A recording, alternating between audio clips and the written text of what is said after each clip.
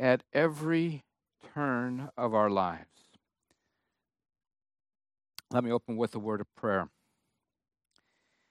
Heavenly Father, we're thankful for your word that reveals how our thoughts are not your thoughts, and neither are your ways like ours.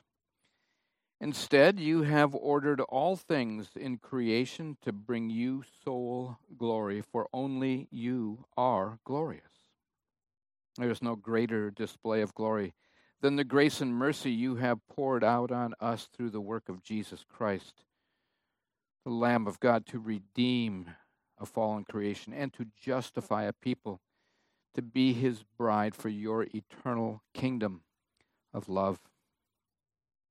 I pray for your Spirit to move among us now, that your servant would speak accurately your words of encouragement to strengthen our faith. And in the moments ahead, Father, show us Christ and give us confidence in him. It's in his name we pray, and all God's people said, Amen.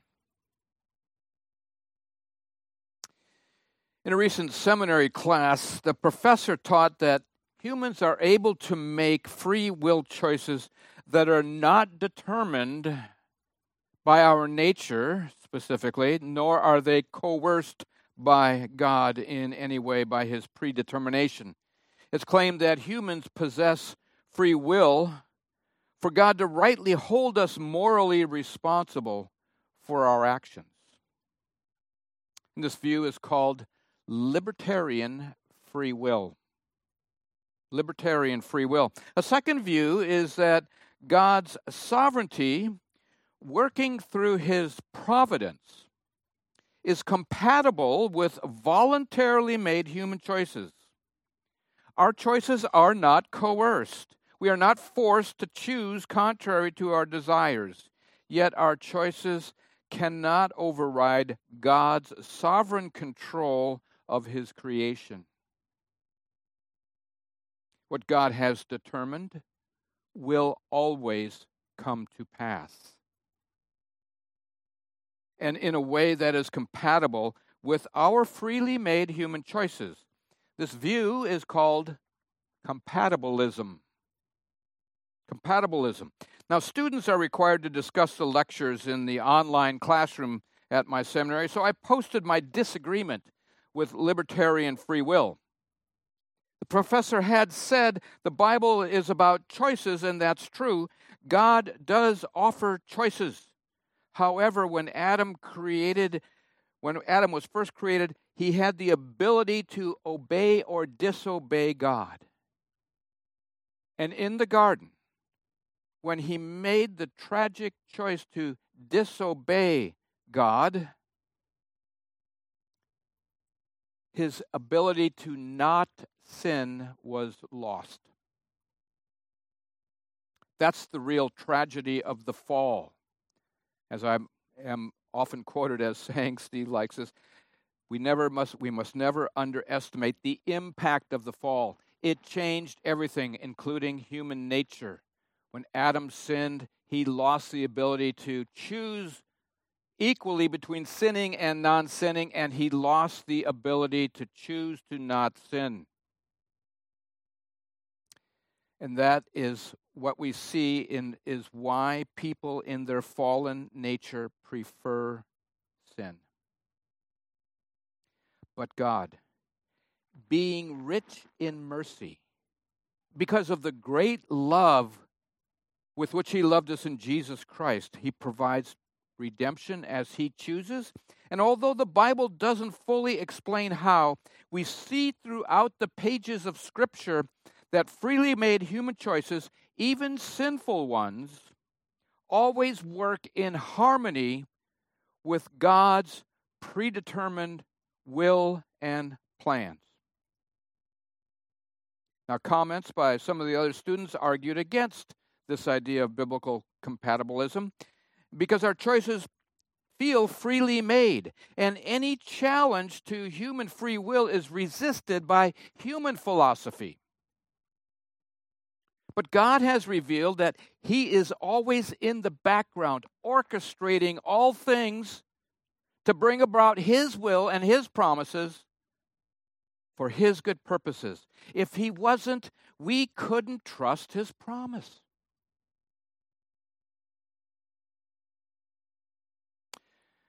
So to present the case for biblical compatibilism, I invite you to open your Bible to Genesis 29. Genesis 29. I've titled this message, The Deceiver Deceived. It's a story of Jacob, and as his life story continues to unfold, we're going to look at the events here that have quite an ironic twist throughout. So please stand, if you're able, for the reading of a portion of our text. I'm going to begin in verse 10. As soon as Jacob saw Rachel, the daughter of Laban, his mother's brother, and the sheep of Laban, his mother's brother, Jacob came near. He rolled the stone from the well's mouth and watered the flock of Laban, his mother's brother. Then Jacob kissed Rachel and wept aloud. And Jacob told Rachel that he was her father's kinsman, and that he was Rebekah's son. And she ran and told her father. As soon as Laban heard the news about Jacob, his sister's son, he ran to meet him and embraced him and kissed him and brought him to his house. Jacob told Laban all these things, and Laban said to him, "Surely you are my bone and my flesh." And he stayed with him a month. Then Laban said to Jacob, "Because you are my kinsman, should you therefore serve me for nothing? Tell me, what shall your wages be?" And in verse 18, it says Jacob loved Rachel, and he said, "I will serve you 7 years for your younger daughter, Rachel." May God bless the reading of his word to us this morning. Please be seated.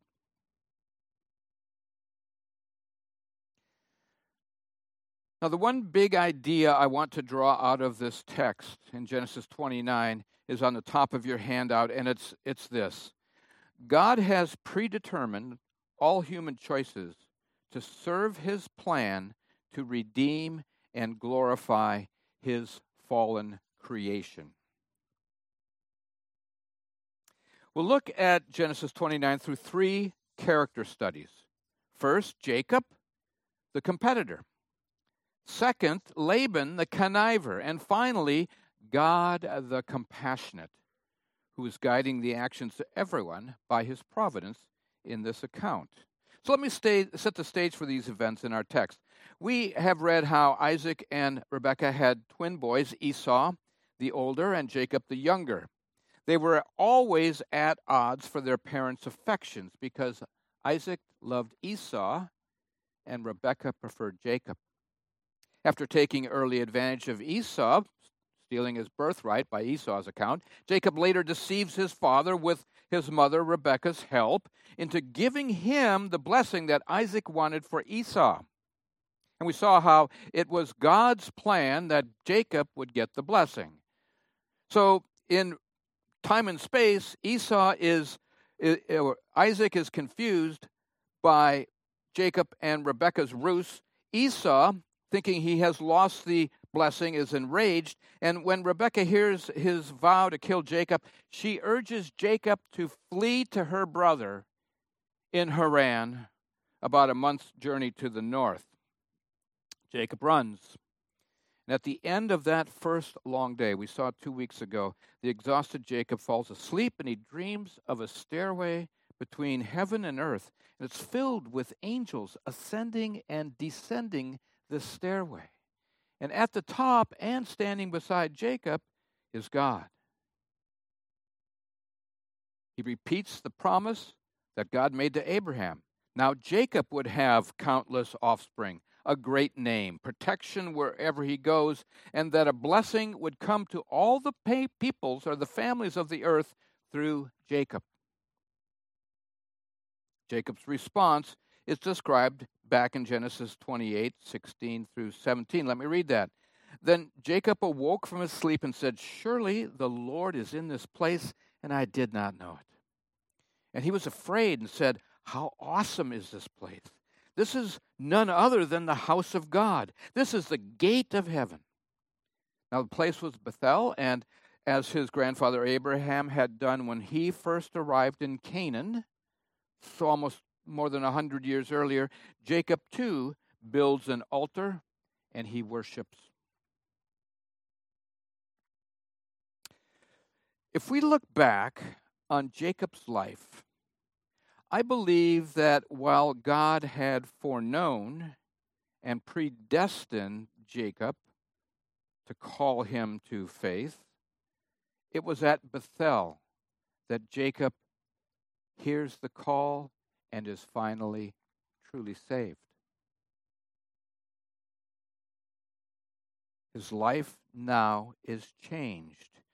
We have been calling him Mr. Competitive, but after the dream at Bethel, his competitive nature is changed from destructive to constructive. From trusting his wits to trusting God.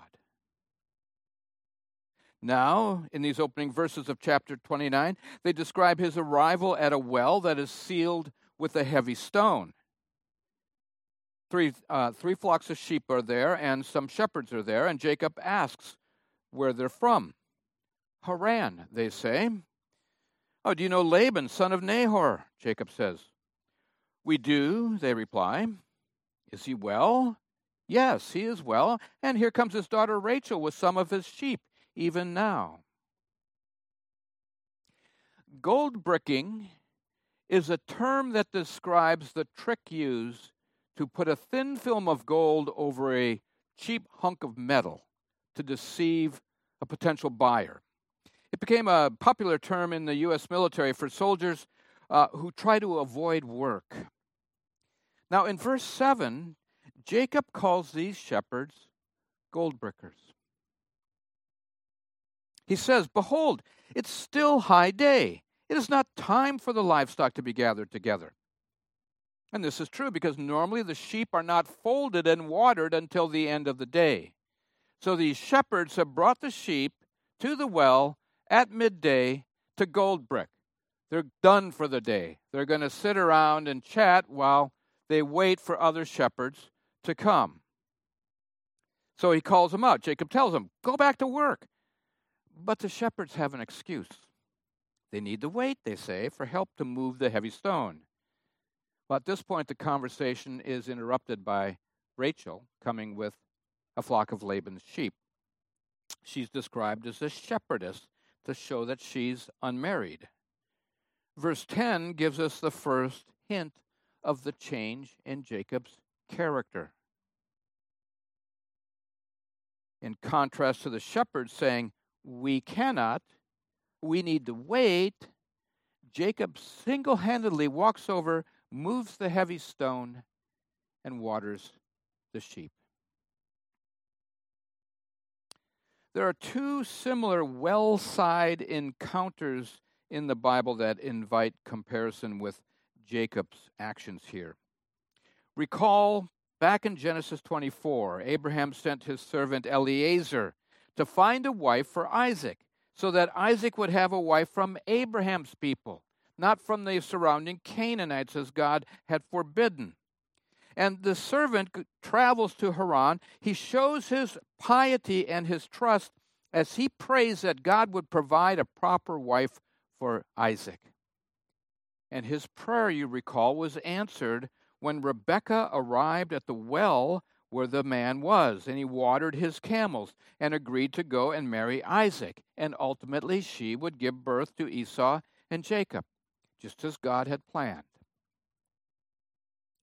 Now, at another well in the Midian desert, many years later, as Moses flees from Pharaoh for defending a fellow Israelite, he protects the daughters and waters the sheep of a local tribal leader named Ruel. For his service and his protection for those daughters, Moses receives a home, a wife, and ultimately will have an encounter with God in a burning bush that will equip Moses to go back to Egypt and lead God's people out of slavery, just as God had planned. 500 years earlier than Moses, and that well in Midian and those daughters of Reuel is this well-side encounter with Jacob and Rachel. And Jacob puts his competitive nature that he had used against his brother Esau, now he puts it to work in the service of other people. He removes the stone, he waters the sheep. Rachel then runs home and tells her father what happened. Look at the result in verse 13.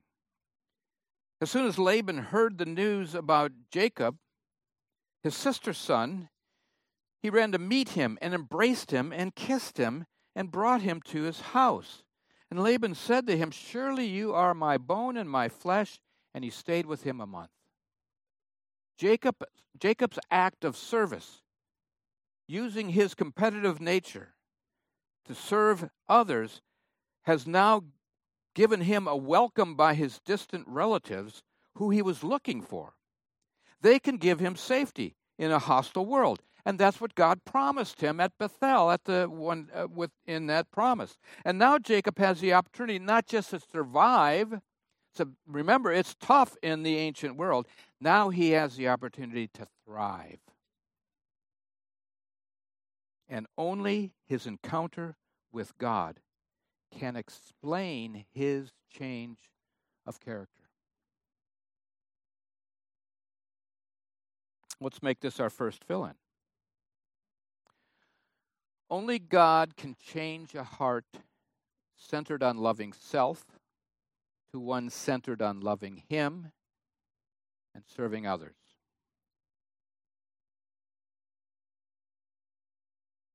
Only God can change a heart in that way.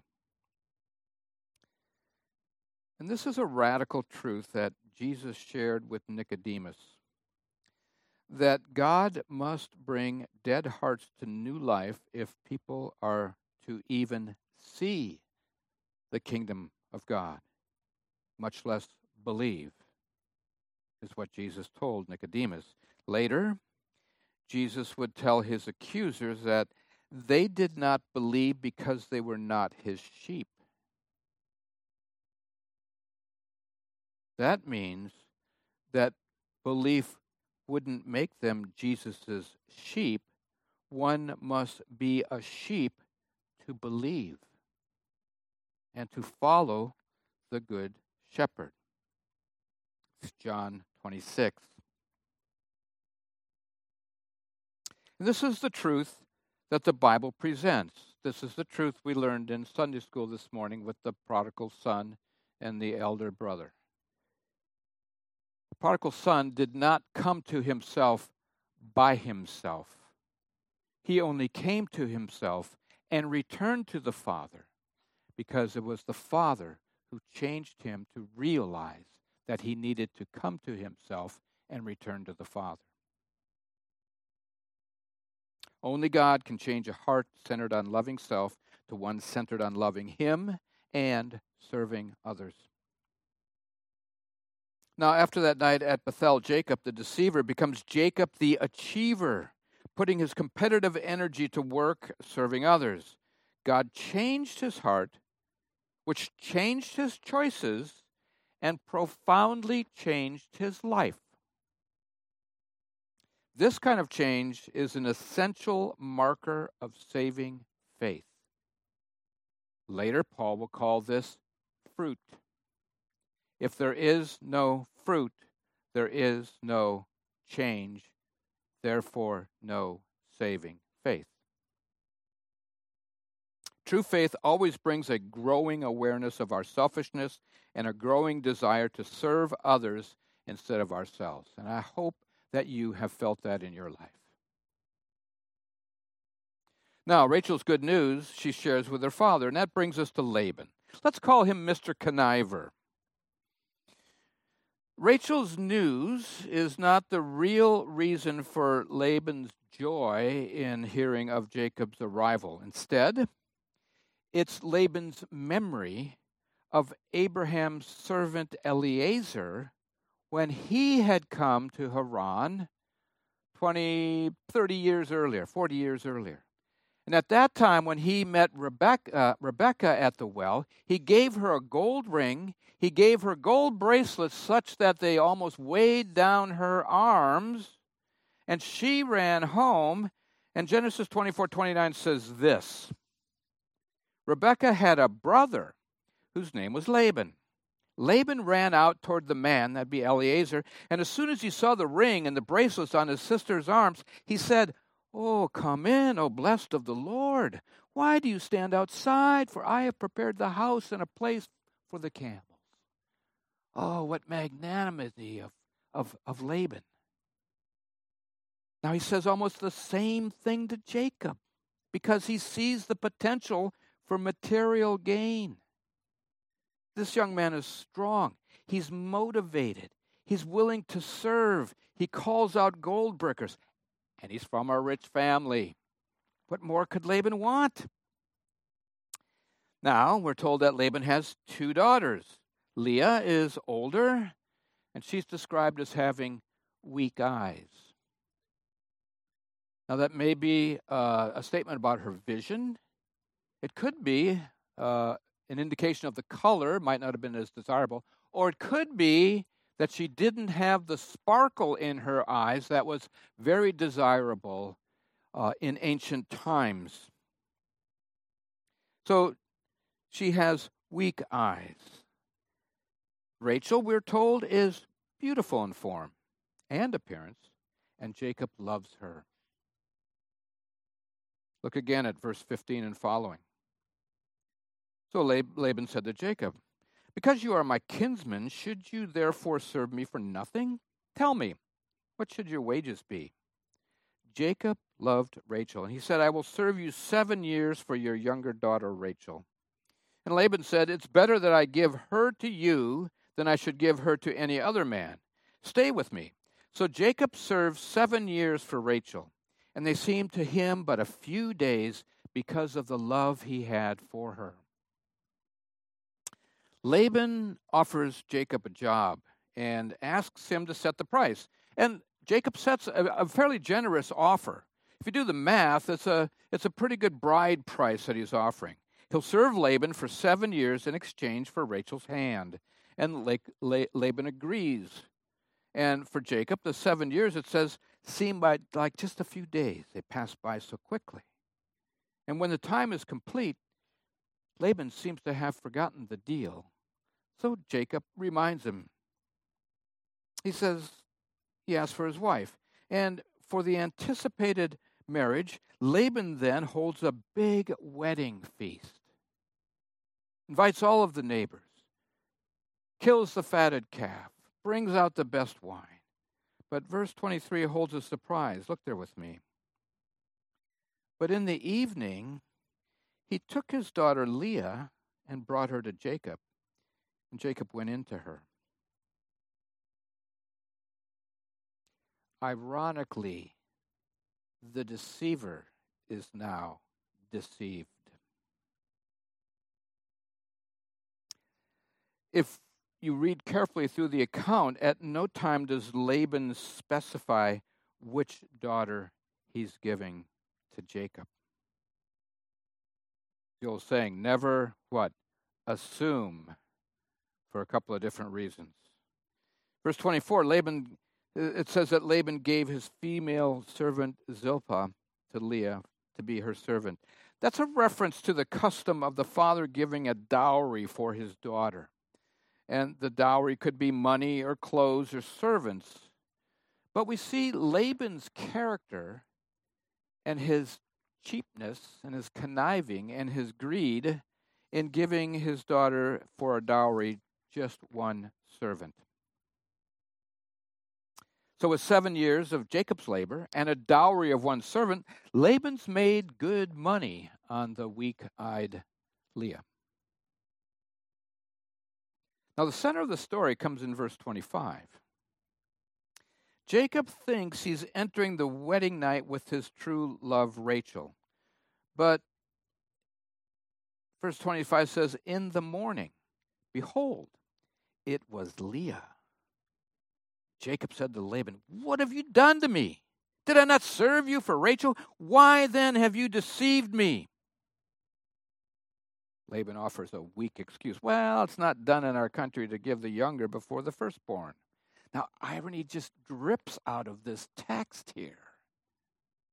Because just as the older Esau stood between Jacob and the blessing that Jacob wanted, now the older Leah stands between Jacob and the true love he wanted. Jacob the deceiver is deceived in the same way. It was a bait and switch trick, the very one he had used to deceive his father. Because Jacob had pretended to be Esau, and it worked, because Genesis 27 says that Isaac was blind, and Jacob had brought him bread and wine. Now, Jacob is deceived in the very same way. He's blind in the dark, and he's dulled by the wine of the feast. Only God could come up with a twist like this. And now the true character of Laban the conniver is revealed in verse 27. He says, complete the marriage week with Leah, and I'll give you Rachel if you serve another 7 years. What Laban is saying here is that Jacob can have Rachel at the end of the 7-day marriage week with Leah. He doesn't have to wait 7 years. He's going to get Rachel right away. Now, Jacob's stuck. There's nothing he can really do except complete that week with Leah. But can you imagine how interesting that week must have been? What a honeymoon suite argument must have happened there. As Jacob is waiting not for Leah, but for Rachel. And Leah is dreading the arrival of her sister into the relationship. Laban keeps his word, though, and he gives Rachel to Jacob. But again, he's stingy, giving Rachel the same cheap dowry. And then in verse 30, we read that, so Jacob went into Rachel also, and he loved Rachel more than Leah, and served Laban another 7 years. Now, the tragedy in Laban's conniving greed is to use his daughters for his own gain. His self-centered actions damaged them, betrayed Jacob, probably ruined Laban's already questionable reputation, and it will result in Jacob's dysfunctional family for generations to come.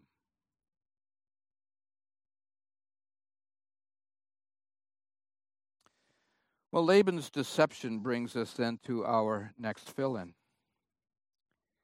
Self-centered actions dishonor God, hurt others, and brings shame. Other-centered actions honor God, helps others, and brings reward.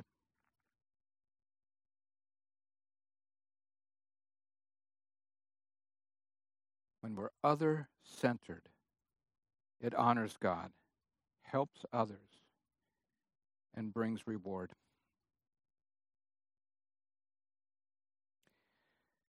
In contrast to the first 7 years, the next 7 years for Jacob will not fly by like a few days. Instead, there will be long and difficult years with Leah and Rachel locked in competition for Jacob's approval. Jacob and Laban will constantly battle over the business and resources. And Laban's conniving will bring him wealth for a time, but eventually the man he deceived will deceive him and exact his revenge, as we'll see going forward in our Genesis study. And ultimately, everyone will lose something because self-centeredness damages us and everyone around us. Jacob's actions are our guide. We are to use our gifts to serve others. But strangely, when we fail to do that, all things ultimately work together to advance God's plan of using broken people for his ultimate purpose of redemption. Which brings us to the third character study, that of God the compassionate. Look with me at verse 31. When the Lord saw that Leah was hated, he opened her womb, but Rachel was barren. John Chrysostom, the 4th century bishop of Constantinople, comments on this verse by inviting us, he says, to see God's wisdom and compassion. Where one woman attracted her husband's affections by her beauty, the other is rejected because she lacked it. But it was to Leah that God gave children and left Rachel barren, to show his love and compassion, that one might have some comfort from her children, and the other might not triumph over her sister because of her charm and beauty. God, the compassionate, has compassion on the one who has been rejected by man. And Leah responds to God's compassion in how she names her children. Reuben's name means God has seen her affliction. Simeon means God knows her sorrow. Levi's name recognizes God's blessing of children for her husband. And her fourth son she names Judah, saying, "Now I will praise the Lord." Jacob would not have married Leah if Laban hadn't deceived him. But it's clear that Laban's actions, uncoerced choices they were, fit perfectly with how God was fulfilling his promise to Jacob to continue the line of blessing. Moses, Israel's great prophet, and Aaron, their first priest, are descended from Levi. Leah's second son. Her fourth son, Judah, is the father of Israel's great kings, and ultimately from the daughter who was unwanted by men, God chose Leah to be the maternal ancestor of the final perfect prophet, priest, and king, because from Leah would come Jesus, the Lion of Judah and the Savior of the world.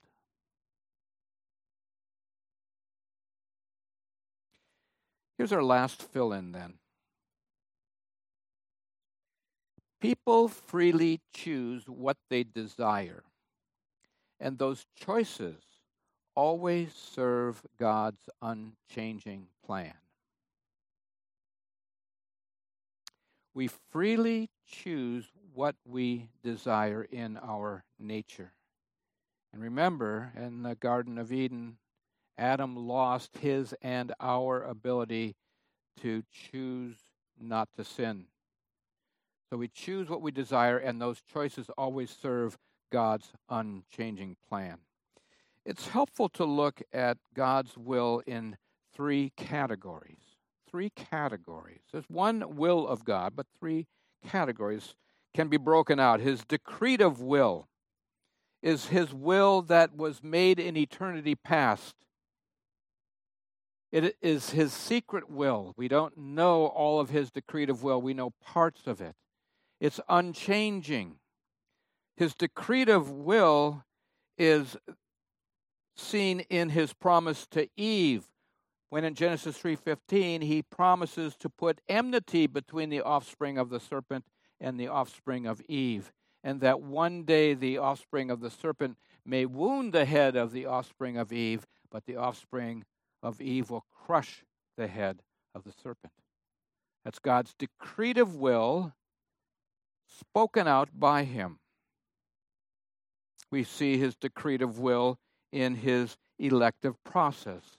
Romans 8:29, those that God foreknew in his decretive will, he predestined to be conformed to the image of his Son, that he might be the firstborn of many brothers and sisters. And those he predestined, he called. And those he called, he justified. Those he justified, he glorified by his decretive will. There's a second aspect of God's will. It's his prescriptive will. That's the moral law. God has said, you will have no other gods before me. God has said, you will honor your mother and your father, that your days may be long on earth. God had said that you will not commit adultery, you will not steal, you shall not covet your neighbor's speedboat. That's his prescriptive will. God's decretive will is never broken. It is never changing. God's prescriptive will is always broken, constantly. And it's even changed by the scribes and Pharisees in Israel adding another 600 additional requirements to God's prescriptive law. It's his moral law. That's the second category. The third is his permissive will.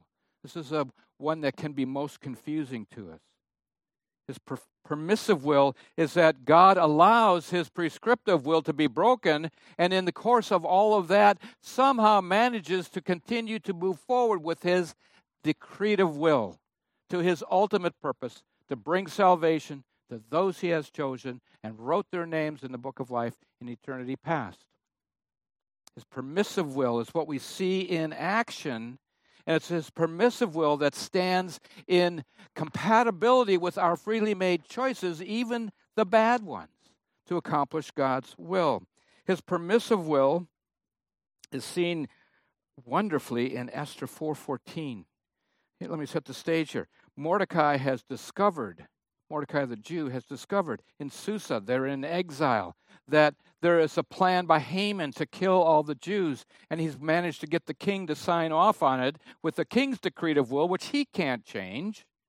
Mordecai hears of this. He goes to Esther, who is the queen, and he says, you need to go into the king. And she says, Uncle Mordecai, I'm sorry, if he gives me the thumbs down, it could be my life. Listen to what Mordecai says. For if you, Esther, keep silent at this time, relief and deliverance will rise for the Jews from another place. But you and your father's house will perish. And who knows whether you have not come to the kingdom for a time such as this. Isn't that wonderful? We see God's decretive will to place Esther right there. We see his prescriptive will, and we see his permissive will, and Esther's free choice, which he knows is going to be to go to the king because he's placed her there for a time such as this. The Israelite readers of Genesis may have shaken their heads over the choices that they see their ancestors made, but they would also have been comforted.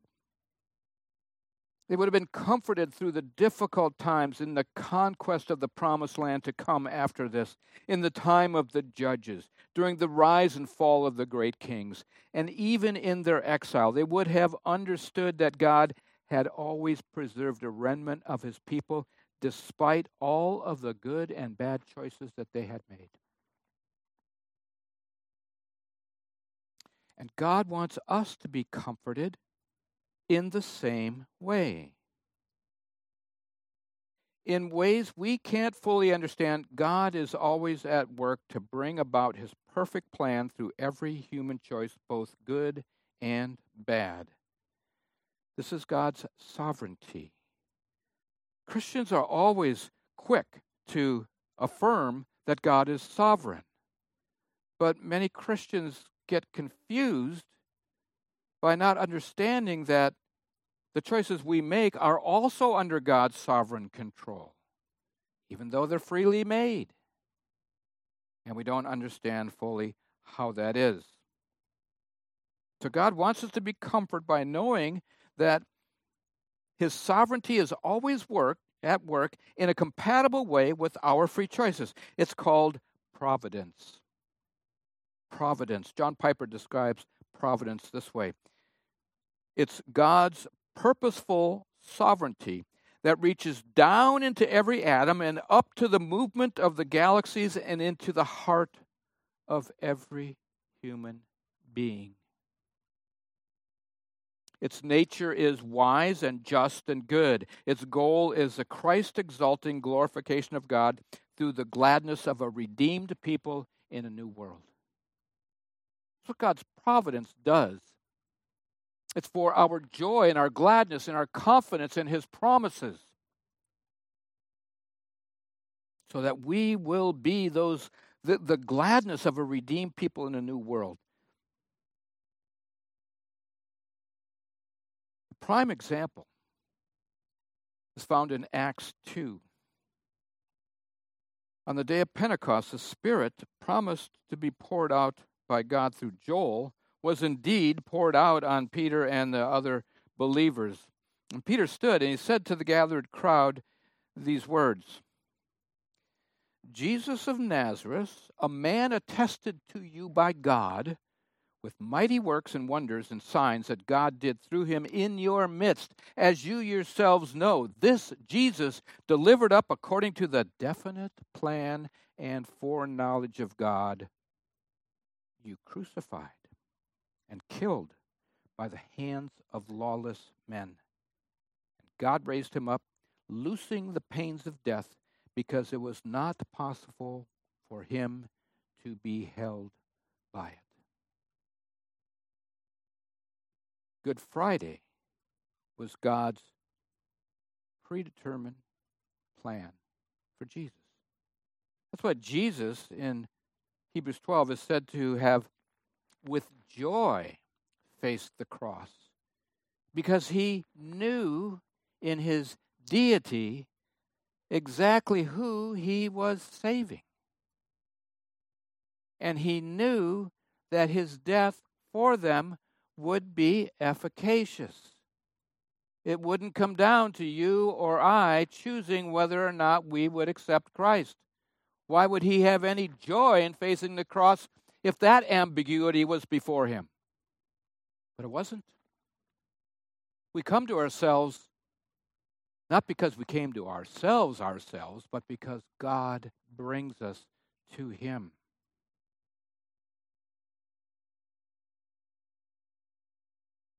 The resurrection of Jesus meant the death of death, and it fulfilled the promise made to Eve in the Garden of Eden. The definite plan of God was for God the Son to assume our humanity with his deity, never commingled in a way we don't understand, to earn complete righteousness as the last Adam, to fulfill where the first Adam failed, and to take the wrath that we deserve for sin. The greatest evil of all time was a human choice to put the Son of God on a cross and kill him. But the greatest comfort of all time is by knowing that he can and will bring about his absolute promises, and we can trust that. It's also the greatest mystery of all time as to how God does this. And the Bible doesn't resolve this tension that exists between our freely made choices and God's sovereign plan. But somehow they have to coexist. And the best we can do is to come up with the idea that, yes, we make free moral choices for which we are morally responsible for God, yet God is in control in the background at all times, and they work together in harmony, in compatibility. It's called, what it's called again? Compatibilism. Big word. But now you know it. It's a common teaching that humans must have free will. That's where the professor was going in the seminary class.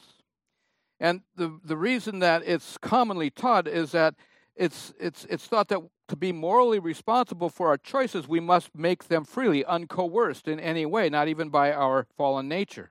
And we've been told that without libertarian free will, we would only be robots under the authoritarian rule of a deterministic God.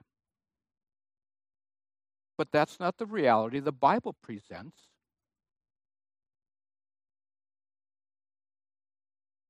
The Bible presents one in which a compassionate God with infinite power can allow us the freedom of our choices and achieve his predetermined plan to call, justify, and glorify a people he foreknew forever, and a people that he predestined eternally to be with him forever.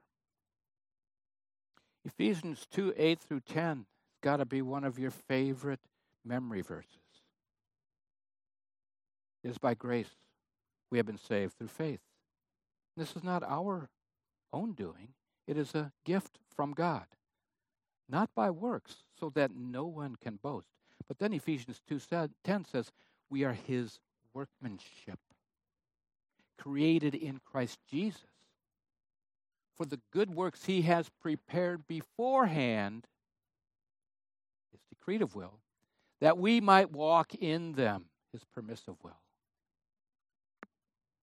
And Genesis 29 is just one example of the Bible that's filled with examples showing us that God has predetermined all human choices to serve his plan to redeem and glorify his fallen creation. And we can be and will be eternally grateful for that power. Let's pray.